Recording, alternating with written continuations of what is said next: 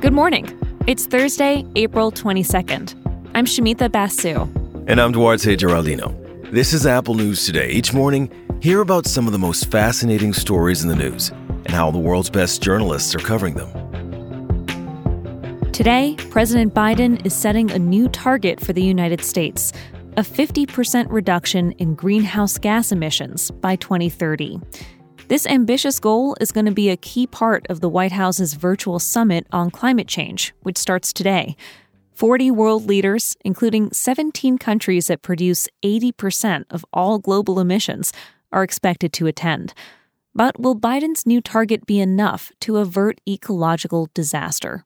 When it comes to climate change, what Biden is trying to do is reestablish the U.S. as a leader. But the Wall Street Journal says this isn't going to be easy.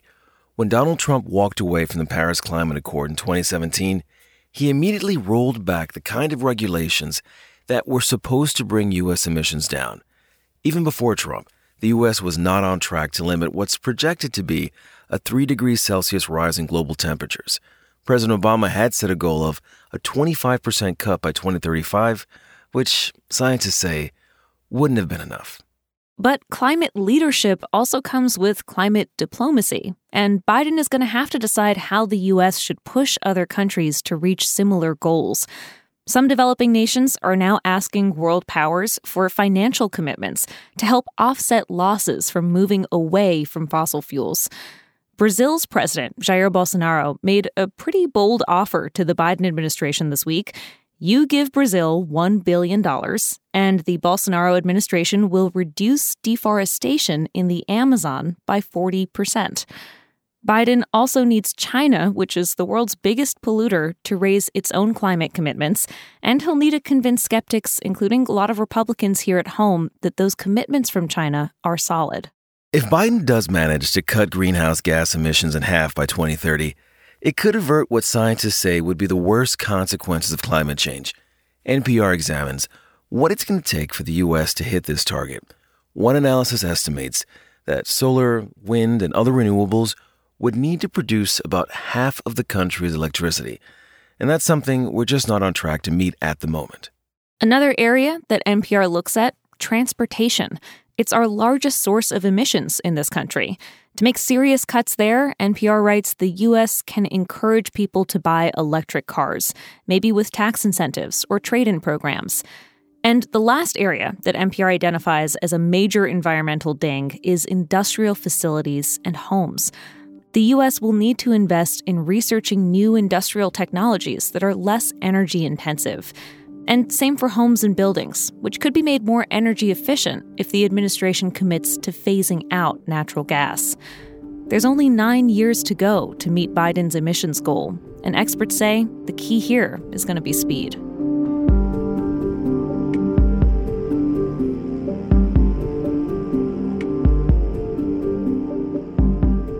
Gwen Levy was sentenced to 24 years for conspiracy to sell heroin. She's 75 years old now, but still has 8 years left on that sentence. Last year, she was one of thousands of people in federal prisons who got to leave life behind bars and serve out her sentence at home. Now, the Justice Department did this to slow the spread of COVID-19 in federal facilities. But now, because of a Justice Department memo written in the final days of the Trump administration, Levy and thousands of people like her may have to return to prison to finish their sentences. The Washington Post reports lawmakers and justice reform advocates are putting pressure on the Biden administration to rescind this memo. Just this month, 28 members of Congress sent a letter to Biden arguing that leaving this policy in place will not only be a waste of tax dollars, but it'll also harm people who've now been deemed not dangers to society. The director of the Bureau of Prisons, Michael Carvajal, testified before the Senate last week, and he said, because Biden extended the national emergency, there's no immediate plan to send anyone back to these facilities. He also said all prisoners in federal facilities will be offered a vaccine by mid-May. But he added, the Bureau needs some guidance on what to do when this crisis is over. For anyone to believe that we arbitrarily want to disrupt the lives of these people after we've put them out, if they have successfully been out there, we're going to use good judgment and common sense and work within the law to make sure that we place them appropriately. The Washington Post reports that since Levy's been out, she's been wearing an ankle monitor and she regularly reports to a case manager. She's also been able to rebuild relationships with her son and her grandchildren, and she now lives with her 94-year-old mother. She's worried she'll have to leave her mom if, because of that memo, she's forced back into federal prison.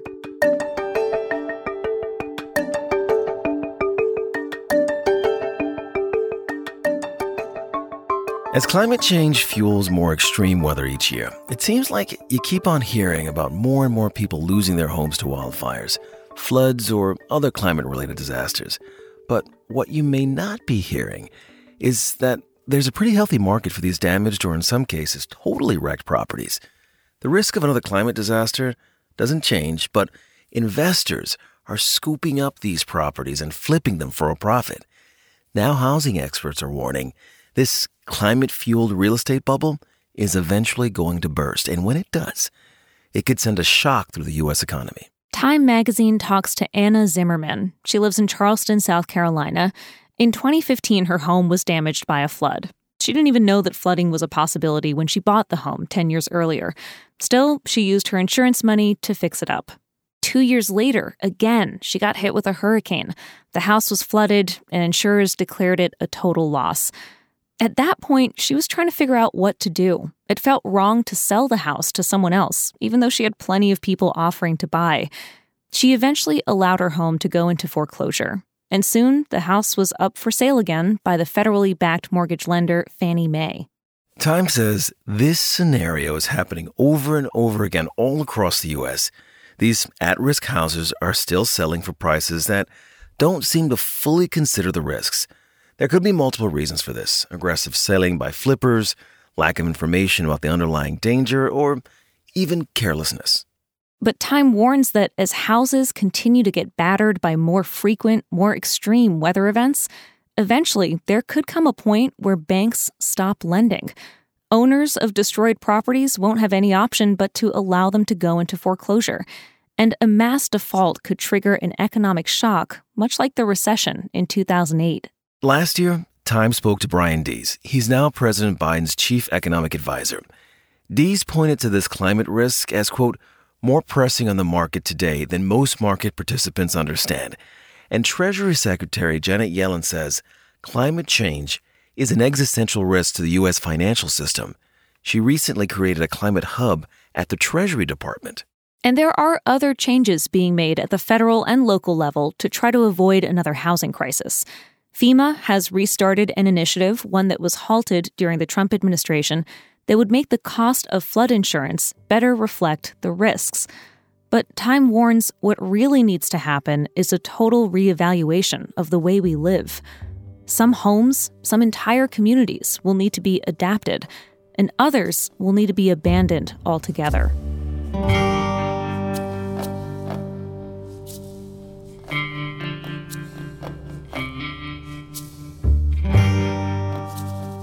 Back in 1879, a botanist named William Beall wanted to know how long seeds can lie dormant underground and still be able to sprout. He designed an experiment to find out, and it's still going on today. A group of scientists recently performed the latest installment of this multi-century study. NPR brings us this story. So back in the 1800s, Beall took 20 glass bottles, filled them with this sandy seed mixture, and buried those bottles in a secret location on what is now the campus of Michigan State University. And he kept the location private because he didn't want these seeds to be disturbed. His idea was that every 5 years, one bottle would get dug up to check if the seeds inside would still germinate. And when Beall retired in 1910, he passed this experiment on to a younger colleague, and that system has continued ever since. As the study was passed down, the caretakers of this experiment decided to stretch out the length of time between each bottle. Now researchers dig up a bottle every 20 years. NPR spoke with Frank Taluski. He's a plant biology professor and one of the caretakers. He helped dig up a bottle in the year 2000, and yes, the seeds sprouted after more than a century. And now, he's passing the torch to 3 colleagues, 2 of whom are the first women to work on this project in its 142-year history. So here's what happened on a recent morning. It was around 4 a.m. A small group of these scientists gathered on Michigan State University's campus to dig up a bottle. It was immediately taken to a lab for the seeds to be analyzed and spread into a tray of potting soil. And now the researchers are waiting to see if any of these seeds sprout. And NPR points out that even these new caretakers, who are all in their 30s and 40s, they won't see the end of this experiment. It's likely to last another 80 years. There's still 4 bottles left in the ground. You can find all these stories and more in the Apple News app. And while you're there, check out some of our audio stories. We'll talk with you again tomorrow.